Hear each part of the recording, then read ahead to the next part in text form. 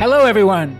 This is Jason Jacobs. And I'm Cody Sims. And welcome to My Climate Journey. This show is a growing body of knowledge focused on climate change and potential solutions.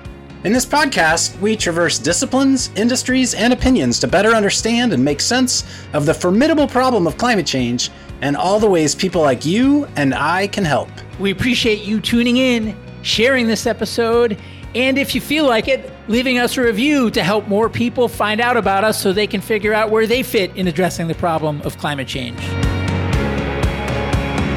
Today's guest is Sarah Richardson, CEO and co-founder of Microbier, which is domesticating novel bacteria and using biology to produce chemicals that can supplant petrochemical production methods. Only a small portion of a barrel of oil is responsible for its petrochemical outputs. Most of a barrel is what you'd expect: fuel that's converted to gasoline, diesel, jet fuel, etc. But that small portion that's valuable for petrochemical feedstocks is really valuable. By some estimates, it makes up to a quarter or more of the value of a barrel of oil. So, if we want to reduce our dependence on fossil fuels to slow down climate change, one of the ways to do that is to lessen the value of a barrel of oil. Microbier does this by looking to the natural world. There are microbes and bacteria all around us, eating things, producing things, living in all sorts of environments, from the highest of mountains to the deepest of sea vents. There may be 1 trillion or more bacterial species out there, with 99.99% of them undiscovered by humans. And yet, when it comes to domesticating microbes, the technology world has turned almost exclusively to yeast and E. coli.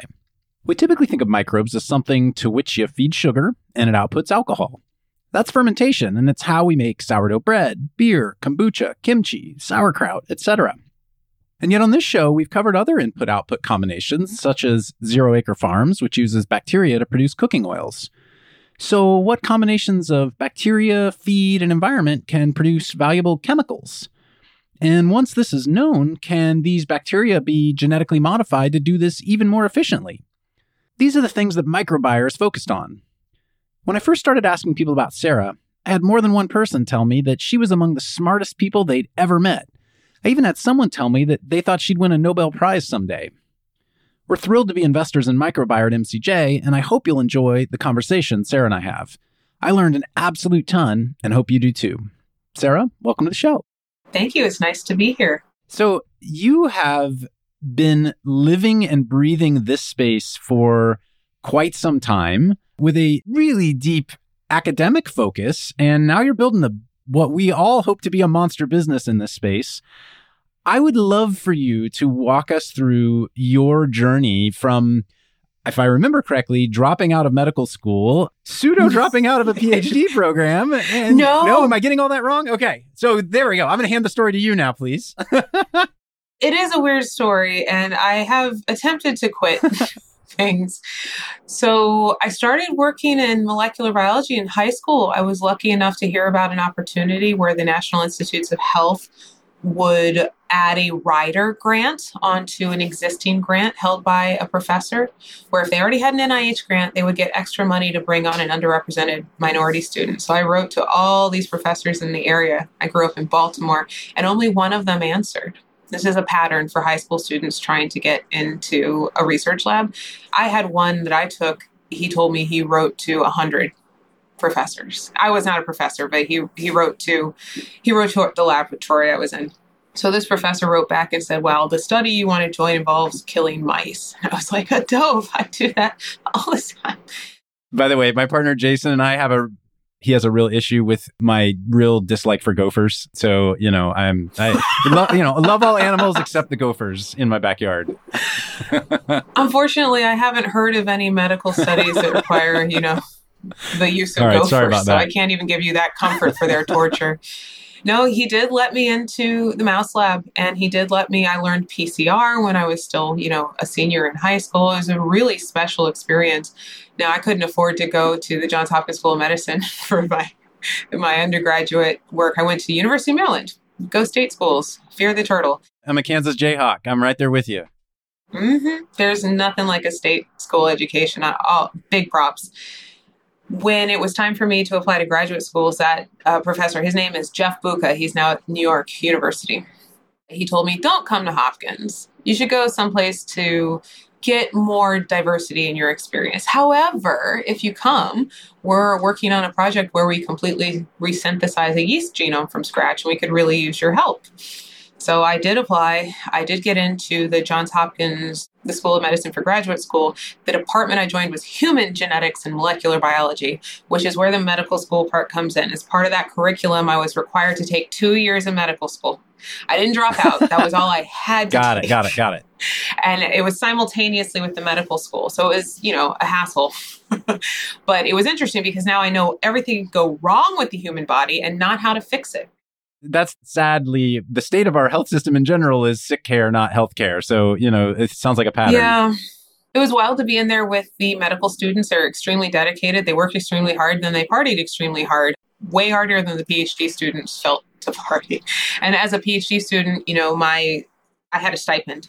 So I was actually, more comfortable, I think, than the medical students. But right there in classes with them, they would ask things like, if you could get an MD, why are you getting a PhD? I'm like, I'm being paid, yo. It's fine. Don't worry about me. I used to wear a shirt that said not a doctor on it. And on the back, it had like a cross through a surgeon.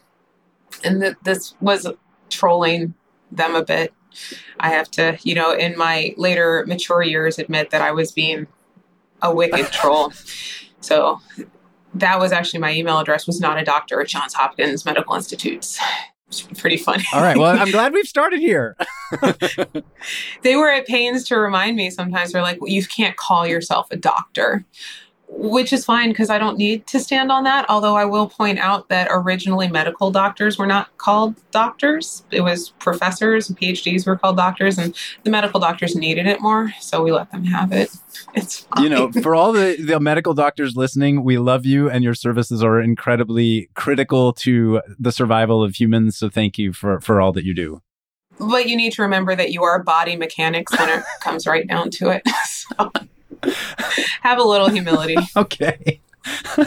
Thank you, Sarah.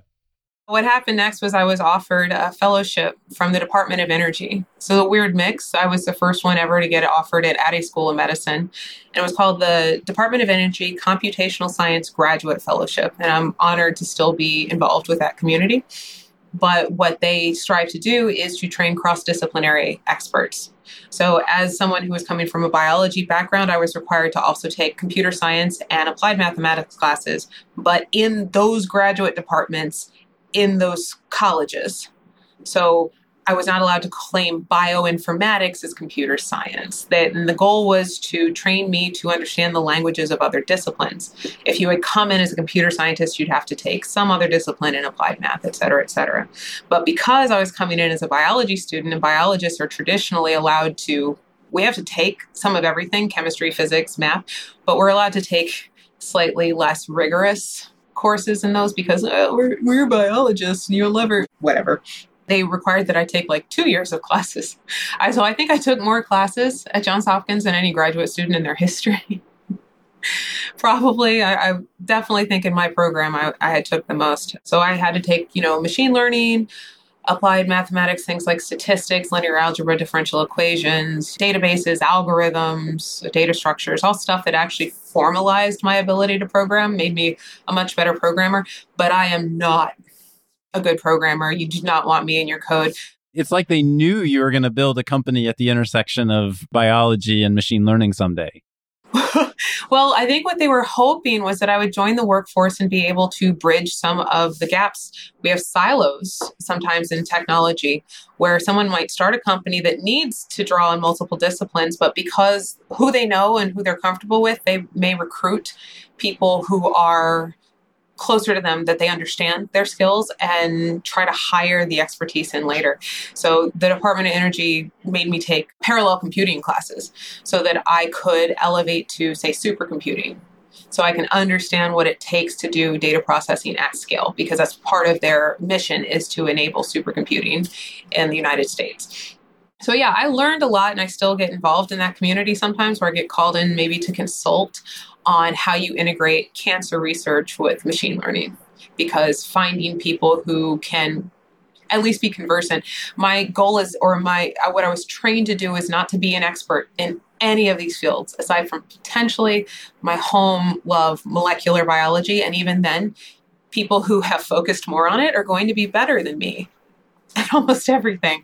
But I speak the languages, or I'm conversant in the languages of many fields, and that allows me to build connections. You are undoubtedly much more of an expert and probably much more of a generalist as well than I am in either of those areas. So, it's definitely a lot more training than most of us get. I have to know my constraints. And what I use these skills for is to ensure that I can hire good talent, that I can tell what they know more than me, and they're good communicators, and then make sure that I help them build the bridge to the other disciplines they need to interface with, and ensure that those bridges are equitable, respectful, and as peers. So at our company, although we are a microbiology company, the microbiologists, molecular biologists do not run the show. They respect the skills and the contributions of the chemists, and we call them Codies. Anyone who touches a computer is a Codie, and anyone who touches bacteria and chemicals are a Benchy.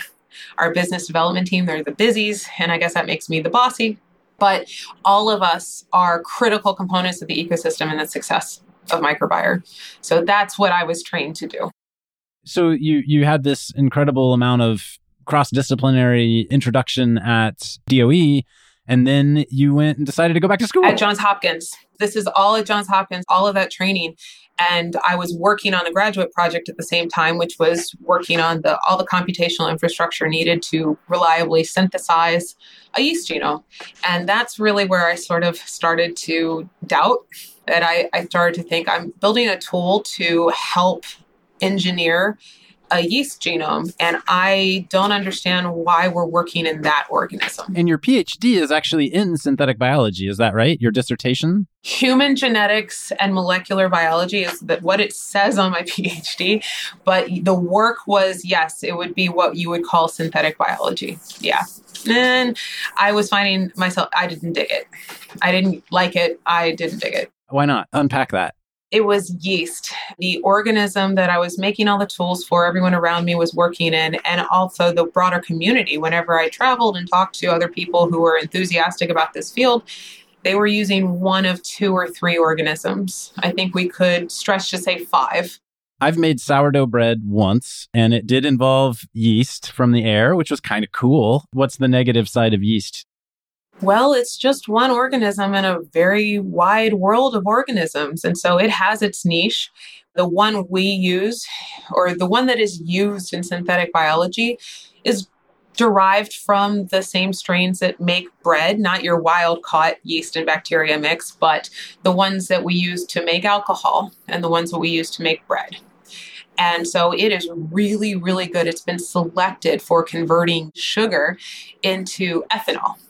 That's what it's great at. And we learned to genetically engineer it. It was one of the very first organisms we sequenced. Basically, yeast, you feed sugar, you get alcohol out. Like that's the basic equation, right? Yep. Or carbon dioxide if you're trying to make bread. But yes, this is the basic equation. It is one organism of gazillions on the planet, but one we kind of domesticated. We said, we will feed you sugar, you will make ethanol, we will make sure that you pass your genes on, we will protect you. That also means you can ditch a lot of traits that you don't need in containment that you might need in the wild.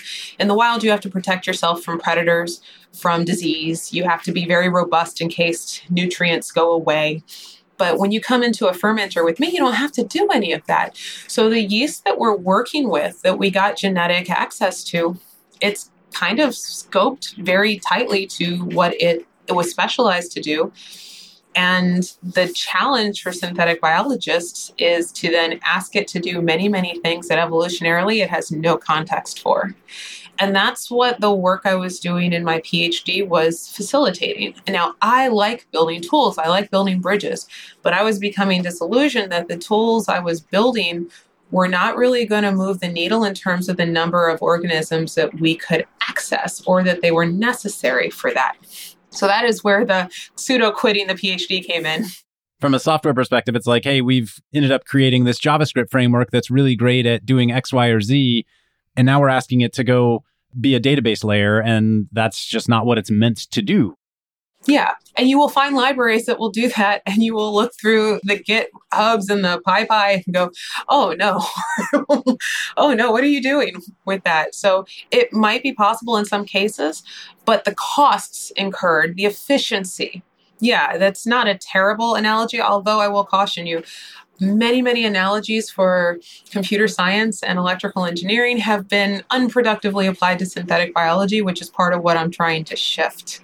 So that's part of what I was becoming. You can go back and find some of the talks I gave in grad school, and I will be using the same analogies, but I was becoming really disillusioned with them, which is where you got the impression that I quit my PhD. I did walk into my advisor's office and say, I'm out.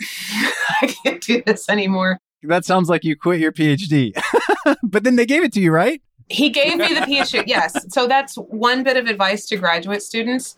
I think my husband is the one who articulated it to me. He says, your PhD is over. When you look back at all that you had done and said, I should have done it differently, don't do it different. Just quit at that point. You demand the PhD and move on. And similarly for postdocs, for a graduate student getting a PhD, it's like, oh, I need to wait until they award me the PhD. For a postdoc, you quit when you get a job. Start looking for a job. You don't owe them 4 years, 6 years. You quit when you can move on, and that's your decision, not your advisor's decision. So a little bit of graduate school advice. Rule 1, don't do it. Don't go to grad school. But 2, if you do, quit on time. It prepared you well, obviously, for what you're doing. But, you obviously decided when it was time for you to hang it up. And I think what I'd love to learn about next is I've heard you talk a lot about the real difference between biology and chemistry when it comes to approaching biological organisms, and how there are fallacies to bringing a chemistry-based approach to trying to understand and manipulate and grow organisms to do things we need them to do. So maybe unpack that a little bit for me in case I'm not fully articulating that correctly. I really started to realize that at the next step when I did go to the Department of Energy to do about 4 years of postdoctoral studies, and realized that the lab I had just come from was led by someone whose classical training was in biochemistry, and they embraced biology very well. Then I went to 2 laboratories that were headed by, one was someone who had a biology degree, but the other was someone who had a chemical degree. And I realized that the vast majority, I'm talking above 90% of people in the entire biosciences division had PhDs in chemistry. So that's caused me to start to look at how I was seeing things versus how they were seeing things. And in the field of synthetic biology, some of the biggest proponents and the loudest people pushing analogies, computer scientists, physicists, and chemists who are coming to the field with a lot of enthusiasm and taking some of the traditions of biology and then sort of not approaching them with a biological philosophy. So yes. What you do in chemistry and in physics is you edit things, right? You're editing an atom in physics, for example. Is that a poor statement? No, what you have is a lot more granular control over your experimental conditions. So every single time you introduce this solvent to that reagent, you're going to get a chemical reaction very dependently. And here's the reason why. In biology, the number one rule, the immutable sort of thermodynamic equivalent of, you can't make matter without all of the things the physicists say about object in motion tends to stay in motion. The number one rule of biology is you make imperfect copies of yourself. The system is in motion at all times, and mutation is part of the game. It's not a bug. It is a feature. There's no way to avoid it, and it means massive complications to any analogy or to a practitioner who is used to things being absolutely perfectly repeatable within very small tolerances. Like, not every time you do a chemical reaction, you get 100% yield, but you're going to be getting like plus or minus 0.05% yield. So is it harder to apply the scientific method to biology? Like the notion of control, test, experiment, learn? No, I don't believe so. I believe that it's hard to compare it to physics and chemistry and computer science if you are coming from that framework. So something I ran into as someone who is getting a lot of multidisciplinary training, I'd go to multidisciplinary conferences. People would ask me, what are you doing? And I'd say biology. And they'd say, oh, that's cute. Or biology is just a lot of memorization. And I think there was something about how biology is taught to everyone that can make people who are more inclined towards chemistry and math unhappy, the same way that the way I was taught math made me unhappy. So it's not like I liked the beginning levels of biology any better. But yes, when they asked me to memorize stuff, I didn't like it. I wasn't like, oh, all the monkey genuses. That was not what was happening. I viewed it as the price I had to pay to get into the cellular biology and the molecular biology. But if you don't accept that organisms make imperfect copies of themselves, you will try to control them instead of riding along with them and applying selection. So every time you apply selection to a set of cells, you are going to see a response. If you don't know what you're selecting for, that doesn't mean you're not selecting. So the cells are making imperfect copies and responding to their environment. So it is reproducible in a sense that if you take the same stock of original cells and apply selection, you are going to get something out. The way they get there might be different. If you compare the genetics of the two stocks of cells, you're not going to see exactly the same genetic, which kind of might confound some chemists who are taking the DNA as code. There are so many ways for biology to get to the same thing. That doesn't make it not reproducible or not, cyclable and iterable. It just means that the ranges of biology need to be allowed for. So that is something that they'll stumble on. And there's a big field today, multi-billion-dollar field of biotech. We've seen big advances just most recently in all of our lives with COVID vaccine in terms of advances in biotech. How do you see the current industry leaders of biotech and how they're approaching things versus where you see the opportunity? And we haven't even talked about what Microbier does yet, but where you see the opportunity with Microbier. Well, I also want to differentiate biotechnology. It's a really broad umbrella. And so there's lots of different technologies in there. When you hear biotechnology, you might also think of medical devices, things like pacemakers and insulin pumps. That's biotechnology. That's not what we're talking about. And then there's the spectrum of things you just referenced, like pharmaceuticals and vaccines. That's also not what I talk about mostly. There's a different set of business rules, different business models, different margins, different amounts of money running around in biomedical tech. So my specialty and the things I will complain about or brag about are largely for what I would call industrial biotechnology. And that is the leveraging of biology to get at things like chemicals that are not for human ingestion. It is to get at chemicals, to do agriculture, to do mining, to do the kinds of things that are not going to cure somebody, but might improve carbon and the climate challenge, to improve carbon sequestration. And the very nature of chemical being the desired output would lead me to believe most approaches to these problems today are chemical approaches, not biological approaches. Is that correct? This is the one where we felt that we could have the biggest impact because, yes, it used to be that almost all of our chemicals came from biomass. So we would make plastics from biomass. We used to make nylon from oats. We used oats to make furfural, and we turned the furfural into adipic acid, nylon. When we decided that petroleum was a matter of national security was when we started getting shellacked in the Spanish-American War by oil-fired ships opposed to coal-fired ships. That's when we first set aside massive petroleum reserves for the Navy. And when you start building an infrastructure that lets you tap petroleum, it becomes very inexpensive to tap it for chemicals. So 3 to 10%, usually around 3%, I think is the number you see, of your average barrel of oil goes to become chemicals. That's 33% of the profit of the barrel. It is a really impactful thing that now some of our medicines, even all these chemicals, everything that goes into your iPhone that's not, metal, all of these plastics and monomers and polymers are coming from petroleum.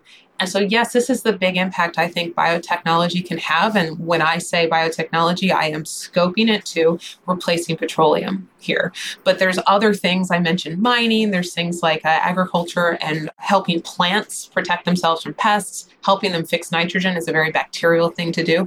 So these are all things that we can do to help fight the climate emergency with biotechnology that people tend to go for the biomedical, which is great and fine, but I am not qualified to speak on it. So this is awesome because we're 20 minutes in and we've just started talking about climate, which is obviously the focus of our whole world here at MCJ. One of us had to bring it up, yeah. How did you take all this background and then say, oh, I want to focus on climate? Like, where did that come from for you? A lot of my cohort went into, remember, I was in a human genetics program at a school of medicine. A lot of my cohort studied cancer or human genetic diseases. And when I looked at the amount of work in front of them, I wussed out. To study a human disease might be to wait for 30 years to see enough patients come through where you can compare their genomes and locate the lesions. To study cancer is to compete in a very, very crowded and overfunded field where there's a lot of emotional work to do in the fear and the impact cancer has on people. I also have a pretty mean joke about how the NIH will never run out of money because cancer is one of the only dependable scourge of senators.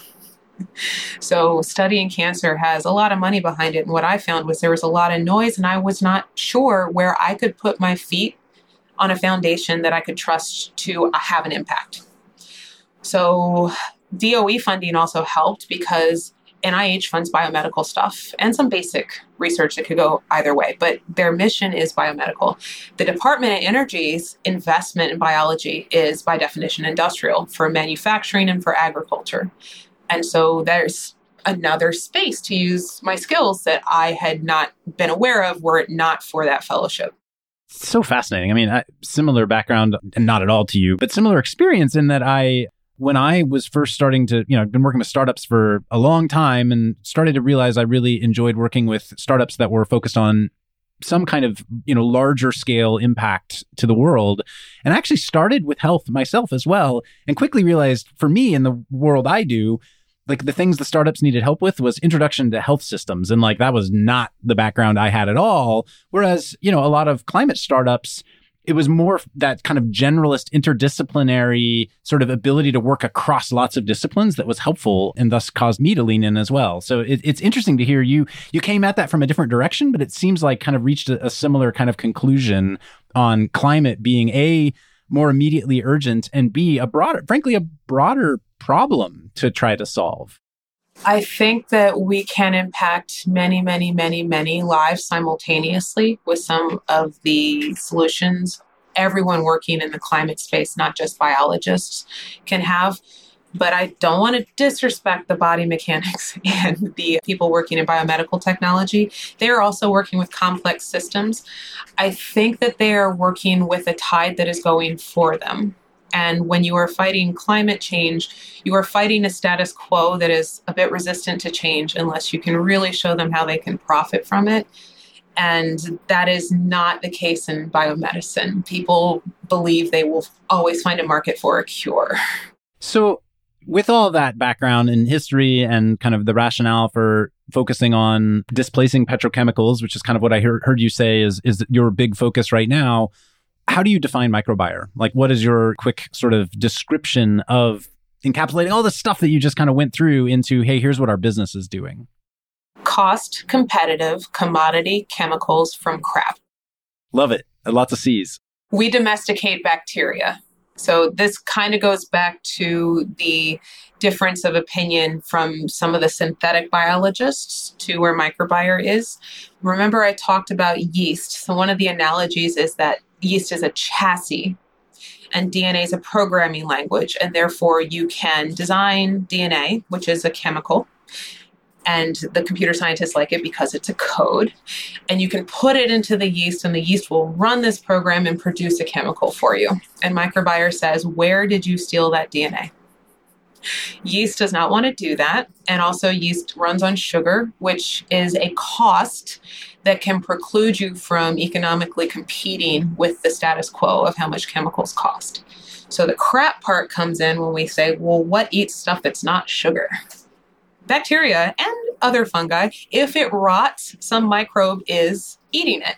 We tend to elide over the impact of microbes on our greenhouse gas emissions. We say, I farted. We don't say, I fed my bacteria fiber and it made gas. So there's a lot of ways to elide over what microbes are doing for climate change. or for, emissions, or what we could do to leverage them to not emit. So if it rots, it is potentially a feedstock. And then you ask, well, what bacteria are on it or what bacteria can leverage it? And why aren't we using them industrially? And that's Microbiore's key spot in the ecosystem is don't use yeast. You picked a good target, a good chemical target. You had good motivation for going after that. Let us help you get it into an organism, or let's get you into an organism that already fits into the niche that you need it to specialize in. Maybe it already makes that chemical. Maybe it makes a precursor that was easily separable and you can drop it into your existing chemical pipelines. But let's not force a yeast. It's like making a goat try to catch mice because you're friendly with a goat and you're scared of cats. Like, no cat has ever been trained or something. One, it's not true. But two, forcing the goat genetically to get smaller, to grow claws instead of hooves, to rewire its metabolism so it eats meat instead of grass. This is a massive challenge you're setting yourself up for. And I think it's a challenge that you can see in synthetic biology has not really been terribly successful. So we want to tell these companies, we sit upstream of you, your goals are good, your customer base, ready and willing. Let us help you drop the costs and improve the titers by getting you into an organism that will work with you instead of against you. It sounds like what I'm hearing you say is you learn a bunch of different organisms, how they may grow, how you may be able to cultivate them, what problems they're good at solving, what problems they're not good at solving, what their byproducts might be, what their feedstocks might be. And then you can provide those to one missing step. So yes, we know more about more bacteria than anybody else does in a single place. There will be labs that know more than us about a single bacteria and labs that know more about one thing and many bacteria, but we just have breadth. So that is not enough. Other people can find bacteria that are good at something, but they're not necessarily ready for industrial scale up, because they're missing something and they're wild and people don't know enough about them. So if just finding them or knowing about them was enough, we would not have this problem. The missing step is genetic modification. So this has been something that was what I was going to ask. So that's great. Yeah. That is what we do. So we do that assessment. We say, what are you good at? What do you like to eat? How fast do you grow? All of these things that you would like to know about a bacteria. And then we can also assess how long are you going to take to genetically engineer? Because that's been something people bounce off of. There's a contingent that believe that some bacteria are not growable. There's a contingent that believe that a bunch of them will never be or are very hard to transform. That is to put DNA in that changes their behavior or influences their behavior. And Microbiore just sort of discarded those assumptions and said, no. We can grow anything and we can genetically engineer whatever we need to genetically engineer. So when we find a match, a feedstock, a product, an industry, or when our customers come to us and say, what have you got? Or we have something that is missing genetic modification, or we have, they come at different stages in this pipeline. And we say, okay, what is the minimum amount of genetic engineering that is needed to make it effective and efficient and worthy of scale up and cost competitive with existing processes? And also because we are thinking about domestication. How do we also work to make it domesticated, more containable, more specialized, and more robust in fermentation? And that's the missing part to just know the bacteria, deploy the bacteria, is all the ones that were able to do this right out of the soil. They came out of the soil in the 60s, and it's been very difficult to bring new ones online. And so if you're great at having a library of all these different potential use cases, inputs, feedstocks, and you're great at actually building environments to grow and cultivate these bacteria, are you also doing the editing as asked or required by a customer, or are you handing them and saying, hey, you're the editors, you go do this? Oh, no. Other shops have struggled to edit arbitrary bacteria. That is why we are here. That is why they have defaulted frequently to yeast or E. coli or Bacillus subtilis. That is what they have available as infrastructure. That is what they use. That's not really their fault. They don't have the right bioreactors and things set up to actually support the growth of these different organisms. You can't just hand them over to them. It's not the bioreactors. So imagine you have this experience, you are a fresh-faced, idealistic biologist or chemist. You recognize that there's a chemical need for something and you understand that there's a biological way to get there, that there are enzymes exist in the ecosystem that you could put together and get to this chemical. So then you go, okay, where are those enzymes? And they might be in a bacteria that there is no literature about how to grow it, how to transform it. It's just, we observed this bacteria. It has this enzyme. So you, as someone trying to start a company or trying to start a research program, you want that enzyme, but you're not really mandated or capitalized to grow it, to understand it, or to build a toolkit. These are all skills you might not have, especially as a chemist or as someone who comes out of, depending on your biology program. But what you do know is that you have E. coli, you have yeast, and these have very public toolkits. High school students have used them to make edits, and you can get in there and you can quickly test an enzyme sequence. So that's really the bottleneck, is when you put that enzyme into the E. coli, it's got a 50% shot of just killing the E. coli.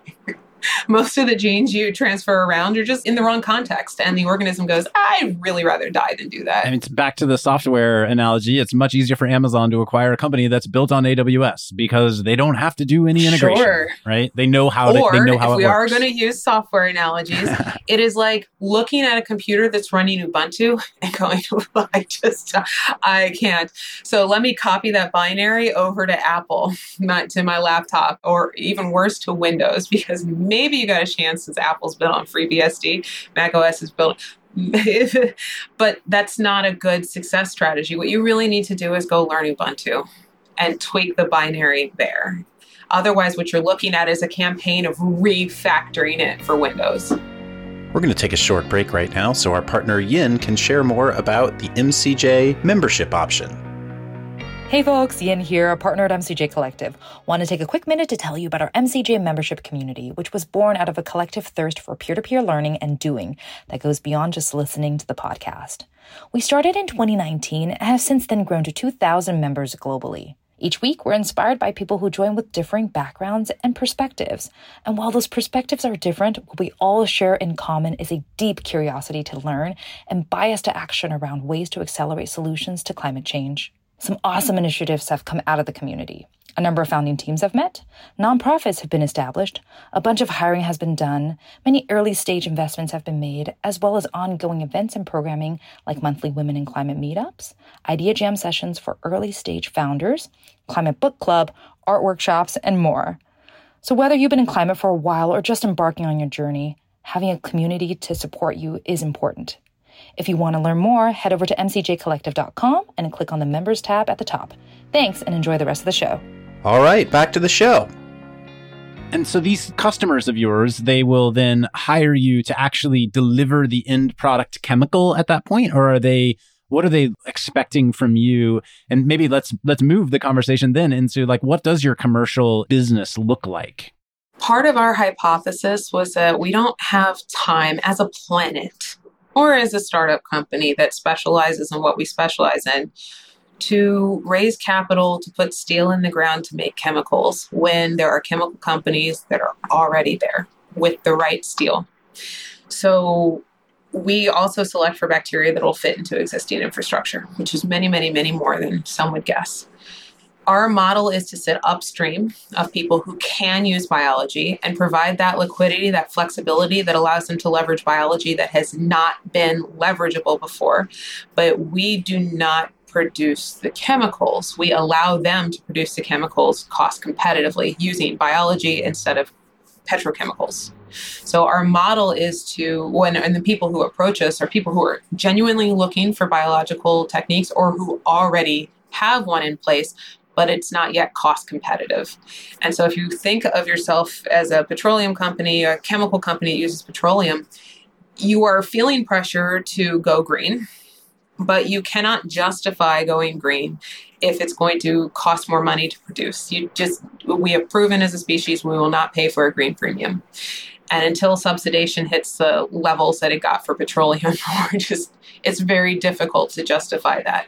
So they're looking. The levels that petroleum still enjoys, by the way. That's not in past tense. Yeah, and I'm not so much an expert on how all that works. I'm trying to get there, but I have to rely on other experts to explain some of that stuff to me. What I do know from a baby business sense is that it's also not enough to say, oh, this green process will cost just as much. The final product will cost just as much. You can sell it for just as much, because now you're facing the inertia of, well, what new equipment or new process is not enough to just come in at the same price. You actually have to beat it. You have to motivate that if I change now, I will be able to make it for a bigger margin later.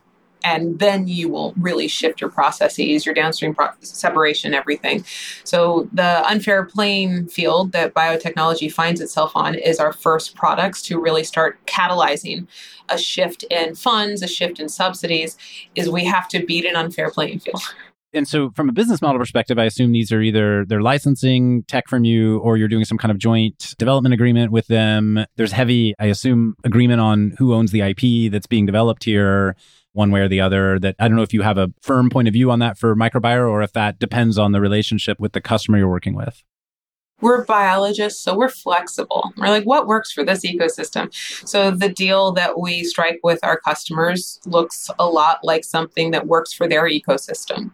So there's licensing, there's joint development agreements, there's even a possibility for spin-outs or subsidiaries where we can have an impact on biomedicine too. As an example, we want to stay focused on climate, but if someone comes to us and they say, we really need this bacteria for a novel antibiotic or to be able to tweak a bioactive compound that's coming out, but just needs a little bit of enzymatic tweaking to really be the right target, we could conceivably just spin out an IP portfolio of editable bacteria in that space and just have them go really specialize in the regulation and the bring to market that needs.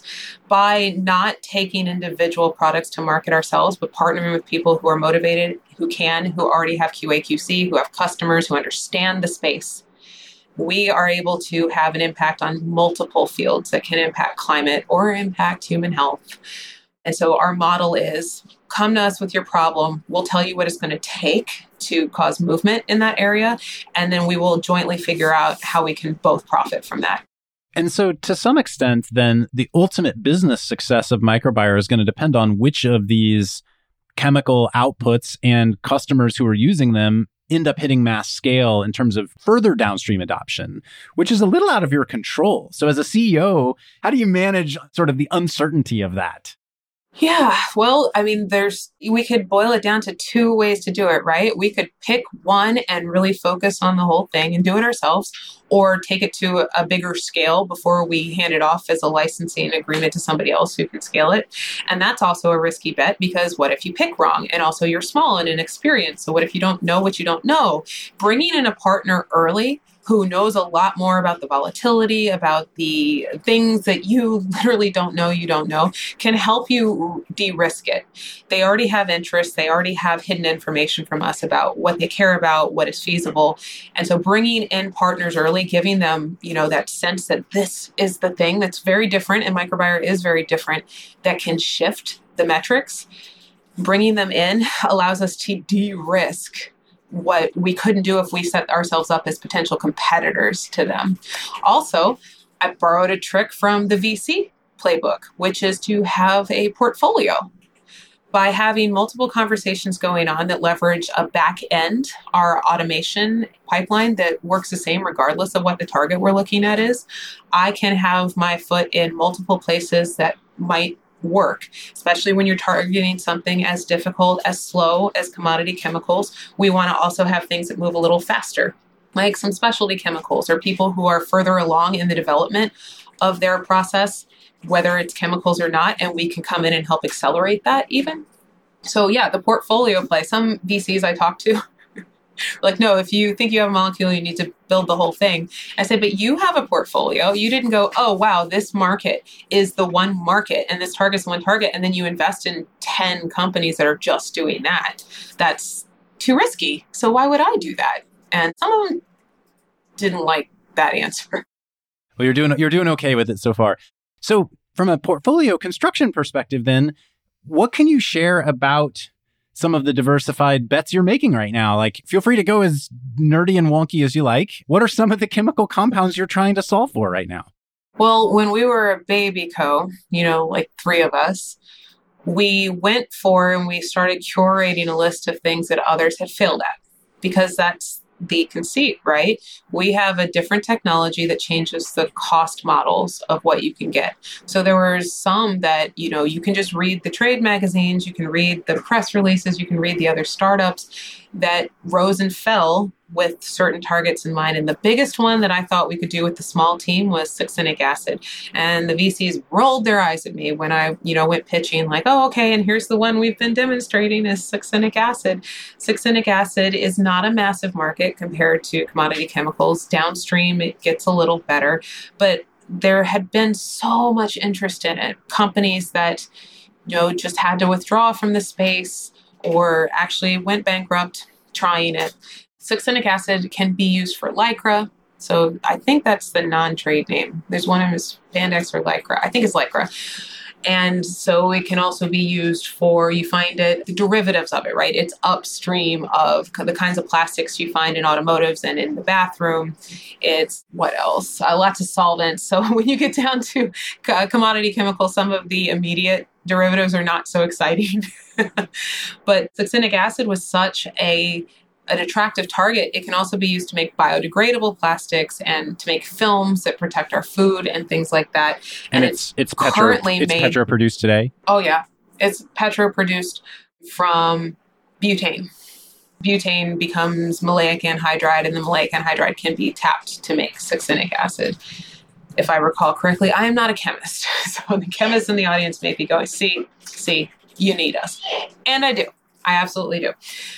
But yeah, the petro process is still the dominant process in the field because the bioprocesses, they tended to come out using E. coli or yeast. And that wasn't a terrible try because every cell on the planet that uses oxygen, that respires oxygen, makes succinic acid. And so you might think, okay, well, this is not one where they specialize. So I can get any organism to just make a lot of it. And we actually went and found or resurrected interest in a bacteria that had been discovered. We don't tend to have to discover bacteria. You shouldn't think of us as going out into the wilds, hacking down the jungle and bringing back samples. One, that's not ethical. And two, it's not necessary. What had happened was people said, oh, look at this bacteria. It produces stellar amounts of succinic acid, but oh, well, it's too expensive to ferment and we can't genetically engineer it. So E. coli. And so that was our first target where we said, look, we can genetically edit that bacteria. And we did. So we can grow it, we can make it cost effective to ferment, and we did. And so this is an example of something that we're happy to license out because succinic acid is a commodity chemical. You'd have to make kilotons of it to actually start having a dent. And that's, again, not what we're capitalized, deployed, or specializing in.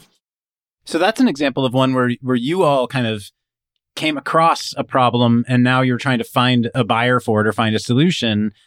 I assume you also have examples where large companies are kind of starting to come to you and saying like, hey, we have this problem. Does that exist as well?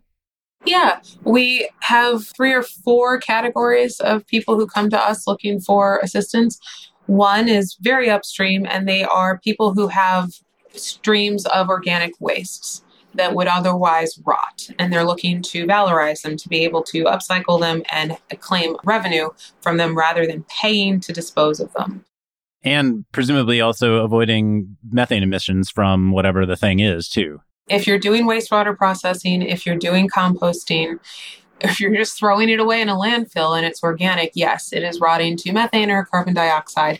And if your processing facility does not capture that natural gas, the methane, it is just a greenhouse gas emission. So being able to take things like wastewater, take things like any byproducts from dairy production, from any kind of food production where there's carbon in there, that is something, that we seek samples of this. So if any listeners have samples of non-household waste, industrial, and I don't always call them waste streams, I call them streams of organics that they do not have another use for. So they come to us and they are not necessarily going to be able to produce something from them. We would match make, but that also adds to our database of what low cost, it's not going to be zero cost, but what low cost feedstocks can we offer to compete with sugar as a feedstock. The next class of people who approach us are people who are working in yeast or E. coli. and they are hitting a metric wall. And so they come to us and they may say, what should we have done? Or what can you offer us instead to achieve our goal? And so the third class is people who are already working in the right organism. They found it, they've scaled it a bit, they have gotten downstream, but there are metrics they would like to improve. Maybe byproduct production, maybe robustness. So they have metrics that they want to improve that they can't improve without genetic engineering, and they are not kitted for generating novel genetic engineering. Some of the successful companies that labeled themselves synthetic biology in this space did go through that process. Microbiome, it's easier for us to do because we leverage automation. We're very skilled at it. But companies that spend a long time specializing in one bacteria, they get there. So it sounds like you're hitting customer needs on both the input and output side, where people are there's bringing... one more class of customer, and they don't know anything about bacteria potentially, and they don't know anything about feedstock. They have a chemical. They're like, can you get this chemical? And when we approach customers or, they say, what else can you do? That's a dangerous question for an entrepreneur to answer. Well, what can you do? And you say, well, what do you want me to do? It's when you have, broad opportunities. Those people and your audience, I'd like to ask, what have you given up on? What did you think was a really good idea, but you just the tech wasn't there yet? What chemicals did you get excited about? They have markets and it could have a climate impact, but you haven't been able to do it yet. That's what you bring to Microbiome. We'll be honest, this is not a bacterial problem. Or, yeah, we could do it, but it's going to take 2 years. Or, yes, we can do it, it'll take 6 months. That's what we ask that fourth class of customer. What did you give up on? Because if we have a new tech, we have a new way to do it, let's do this. Let me try to spit back the 4 classes you said. One, the first was, hey, we experiment with stuff where we know there's a market for it and we might have a solution. The succinic acid was, your example there. Yeah, on-spec projects inside where we see things because of our automation, yes. 2 was on the input side, there is a waste stream someone needs to do something with, and they're looking at either finding a profit center for or just reducing the cost of removing it. And, you're working with them to figure out, hey, can we actually turn this waste that you have into a profit center or just reduce the cost of removing the waste on your end? Provide an incentive to help build an infrastructure to get biomass moved around instead of rotting. And this hopefully will extend up to grass clippings and municipal compost. Just where can we leverage this stuff instead of just rotting it? Yep. Third is on the demand side, which is companies that already have a business demand to build a chemical substance and they don't have a methodology to do it. So they've signed a deal or are working on something to, solve a business problem. They tend to have a prototype. They've gotten so far. They have reason to believe it's doable biologically. Yes. And then we come in to help them realize it. And then fourth, I've now forgotten. What was the fourth one? The fourth one again? Are people who want chemicals may not have leveraged biology before or who have been shopping for biology, but have not found the ones that really shift the cost margin. So this would be your big chemical companies or your little chemical companies. So my question on 4 is, do you have a sense of what's driving 4 today? Is it, we think that biology can do this more cheaply than petrochemical, or is it, we're getting hammered on ESG, our stock price is getting, messed up, we have net zero commitments and we have to find an alternative to petrochemicals? I think it's a combination of everything. And also, I think a bunch of people, no matter what their day job is, we are faced with a climate emergency. And the struggle is we have to work within the constraints of the system. Unfortunately, nobody can wave a dictator wand and get it to fix. So responsible people are trying in every industry to shift. God, it's so heartening to hear. Stockholders, they are it's so trying. Heartening to hear. All of us are trying to do what we can in our own little ways. And it's just going to take a million little cuts at it, right? Yes. And hopefully that million little cuts moves the needle, because what's discouraging is some of the ironclad rules of our society and capitalism, which is it has to make someone a profit. Either free money has to come in, flow into the system from somewhere, right? We call those subsidies. Where, nothing moves without some external energy. Free money has to appear from somewhere, or we have to work together to find a way to make it economical. We have to change the slope so that we're always rolling downhill towards money. So I think there is ESG pressure, but I think that it is fighting that sense of, but also you must profit. If the ESG pressure was also, I am not an expert yet, I'm still a baby co, I am learning a lot. But if that ESG pressure also said, we are willing to not take dividends, while you research this, maybe lose money on it, or while you have that period of time where you're switching over.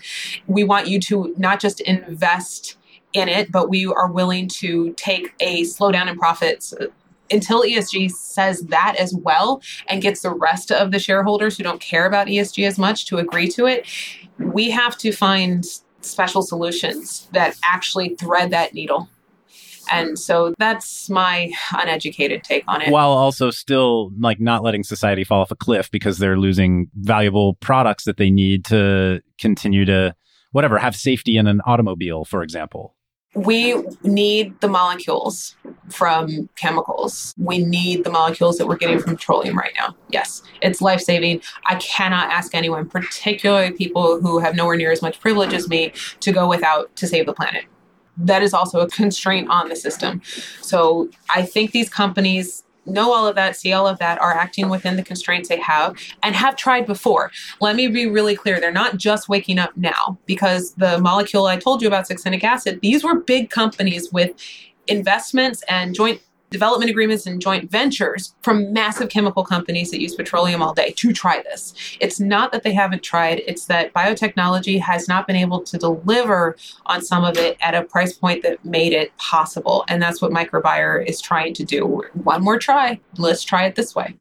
And, speaking of incentives, you are building a company, you are building a for-profit company, you're trying to attract talent to your company with the notion that, yes, you're doing great things for the world, but you're also going to make a profit and people will be able to feed their families and all of that stuff too. So maybe share a little bit about what are the kinds of people that are coming to work at Microbier now from a talent perspective and from a mission alignment perspective. What does it look like? I am so proud of our team. Like I told you, I speak a bunch of languages, but I am not good at their jobs. My job at the company was to, when we were smaller, be the second best at everything, except, some stuff I just had to do. And then to fall through the ranks with every single hire, to get down to 4 to 5 to 6. And it's a joke with them now. They'll tell me, you're not acting like number 4. Remind me to delegate. Or, no, you need to step out of this conversation because you're number 6 now. Your vote doesn't count, which is good. That means I'm doing it right. And like you said, inviting the right talent in and they're finding their space here. One of the things that made it easy to attract really stellar, I'm so impressed with our Codies, is I get to say, hey, you can use your machine learning techniques and your data science and your software engineering, not for adware. Come leverage your same skills, but also learn about biology. Get really close to our robots and our bacteria and use the same skills, but maybe to save the planet. So that's been a really good and compelling pitch for our Codies. For our benchies, the chemists and the biologists, I think that they relish the chance to do something different. Some of them, my co-founder, Maggie, I think one of the reasons she found the pitch struggle with me was that in her graduate experience, she saw a lot of chemicals that were accessible in bacteria, but she couldn't work in those bacteria. She was in a chemistry lab and they said, we're looking at enzymes or we're looking at the function, but it's a distraction to actually be able to study it in the locale that we were there. And so she always kind of regretted that. She still has a really soft spot for the stuff she did for her graduate thesis, but just there was not the tools to do it. And now she can do it. Now she has worked in so many bacteria and she has seen so much about bacteria and knowing that when she sees something interesting, we have the chance to actually turn it on. So I think for the benchies, the novelty of working for a place that says that all the cool stuff that you love, you actually might now have a different way to get at it. And I think that's the draw for the benchies.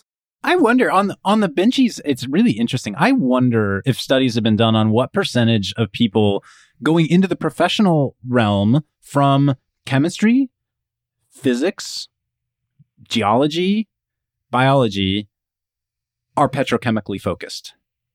I have to imagine biology is the lowest, but I don't know for sure. I think there's a bunch of environmental microbiology wrapped up in petroleum, in prospecting, and some in bioremediation. So in mining companies, bacteria are really important. And for mine closures and, cleaning up after themselves, bacteria are really important. So you find biologists or microbiologists. Let's not lump in all the jobs that you can get as aren't there bird wranglers at airports? Sure, and veterinarians and stuff. Those are all they're all biologists. If you work with animals or plants in any capacity and you care about them, I'm going to call you a biologist. But for environmental microbiologists, it's interesting because we talk about petroleum like it's the dangerous other, and it is, but it started as biomass. It is all biomass, and it was the kind of petroleum you get is really influenced by what ate what and how far along it got in the eating process. So bacteria are still involved in petroleum. That's fascinating. Yeah, I guess, I asked that question only in that you all are definitely providing I feel like a unique new way for people to apply their skill sets. Yeah, I think they like it. And the biz dev people haven't had to sell strains of bacteria before, really. So they're our busies are coming from different markets, from chemistry and from other biological pursuits, and getting to now try a different pitch. And I think they're having fun. And my other co-founder, Jeff, he has 2 law degrees and an MBA. And so he provides another part of our ecosystem, which is keeping the company, okay, you're doing all this cool stuff, but what stuff do we have to reinvent to get a company like this? And what stuff do we not have to reinvent? You just need a steady shorthand at the tiller. And he provides that too. He's a critical part of our ecosystem for that.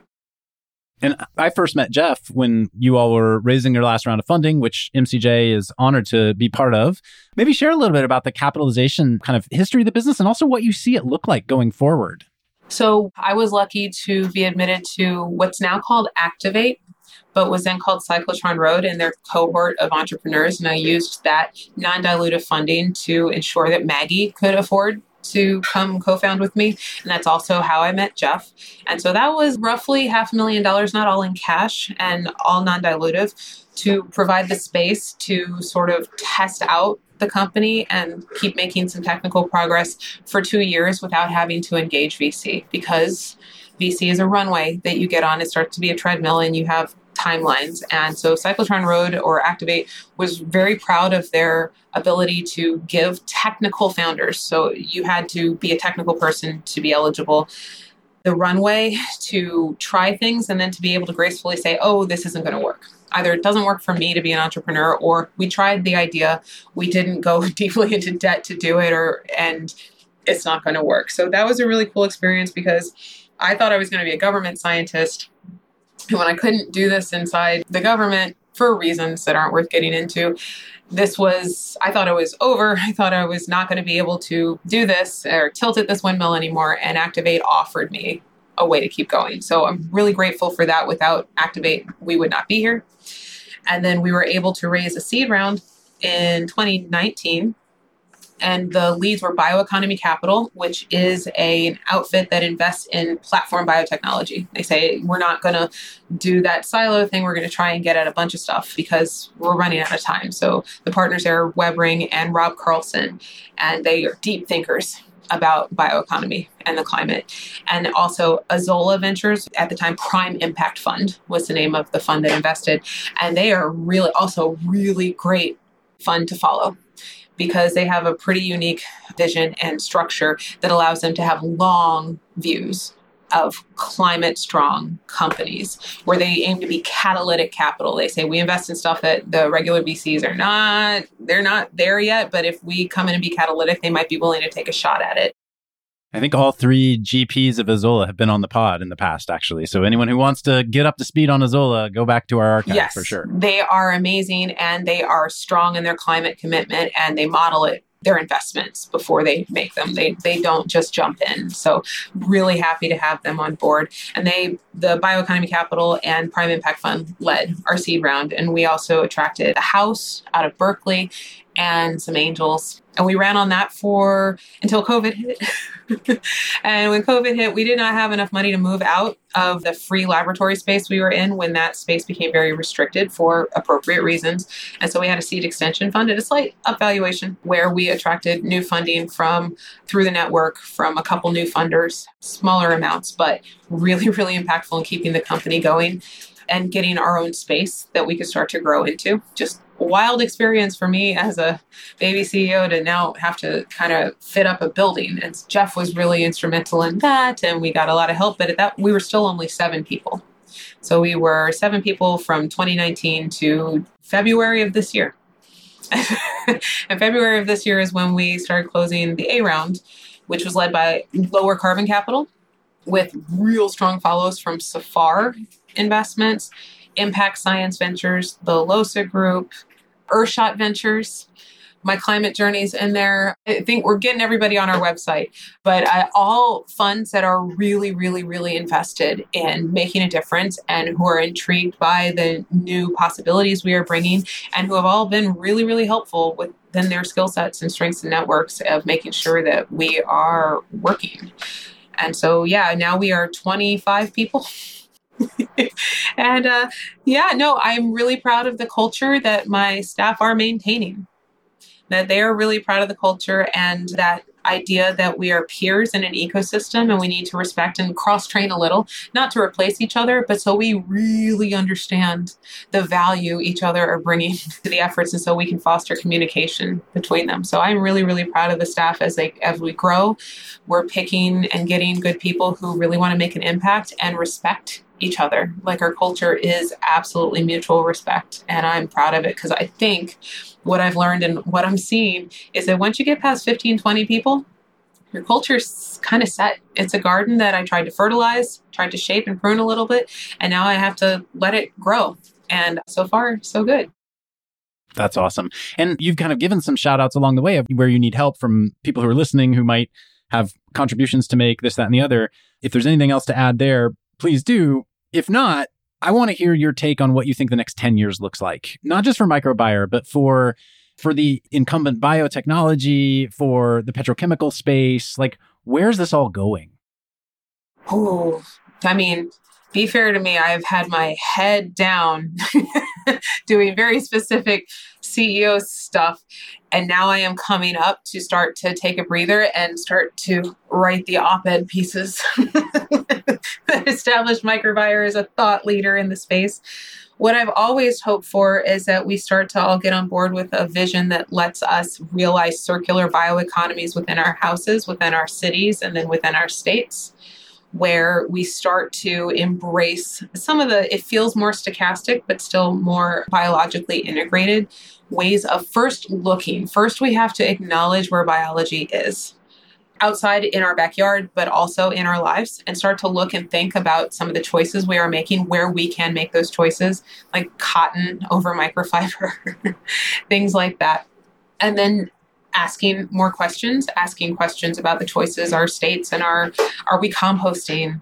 When we remove things from landfills, we can capture the methane better because nobody is really capturing methane off of landfills. So if you're putting things that rot into landfills, like not separating out your recyclables, that is a source of methane emissions that we can, as just individuals of all sorts, we can separate our compost and our recyclables, our paper recyclables, so they don't end up in landfills rotting. And there has been a trend of that improving, and we can, that's a little thing we can all do to just change our culture a little bit and sort out our recycling better.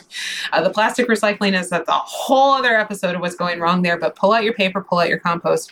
And where I want the world to be in 10 years is whether or not all the technology has come online and we've reversed the curve, that we are all way more aware of how it works biologically, that we're way more aware of the bacteria, we're way more aware of the sources of greenhouse gas in terms of biomass, and working to channel them, build different infrastructure to get them not to rot.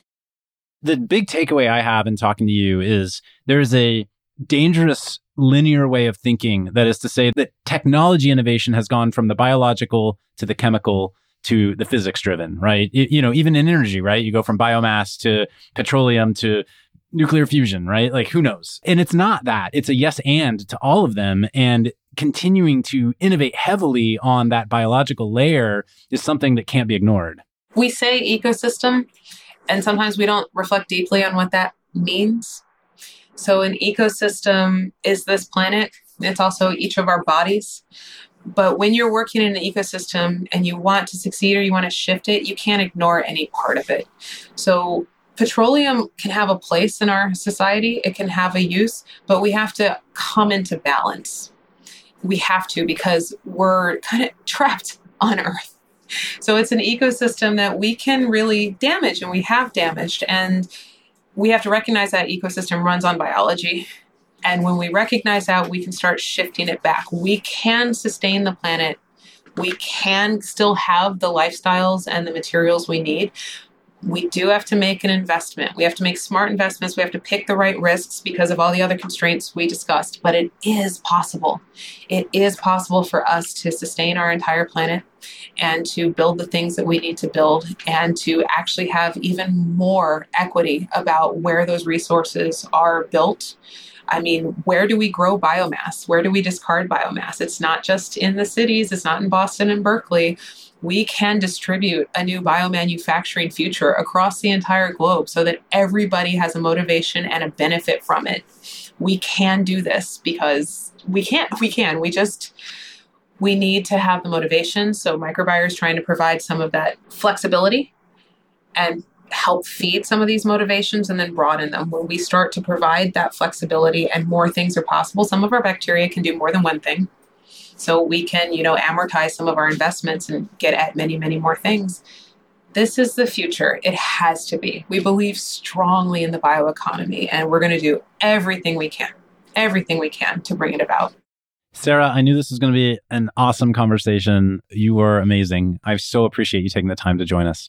Thank you very much. And thank you to your audience for giving it a listen. I know biology sometimes, especially if people are much more battery chemical focused, that biology can seem like a distraction. But like we said, we're going to bring you around. And remember, if you've given up on something that you think might have a biological, let me know. Let Cody know. He'll let me know, and we'll take a look. All right. Thanks, Sarah. Thank you. Thanks again for joining us on the My Climate Journey podcast. At MCJ Collective, we're all about powering collective innovation for climate solutions by breaking down silos and unleashing problem-solving capacity. To do this, we focus on 3 main pillars: content, like this podcast and our weekly newsletter; capital, to fund companies that are working to address climate change; and our member community, to bring people together, as Yen described earlier. If you'd like to learn more about MCJ Collective, visit us at www.mcjcollective.com. And if you have guest suggestions, feel free to let us know on Twitter at MCJPod. Thanks, and see you next episode.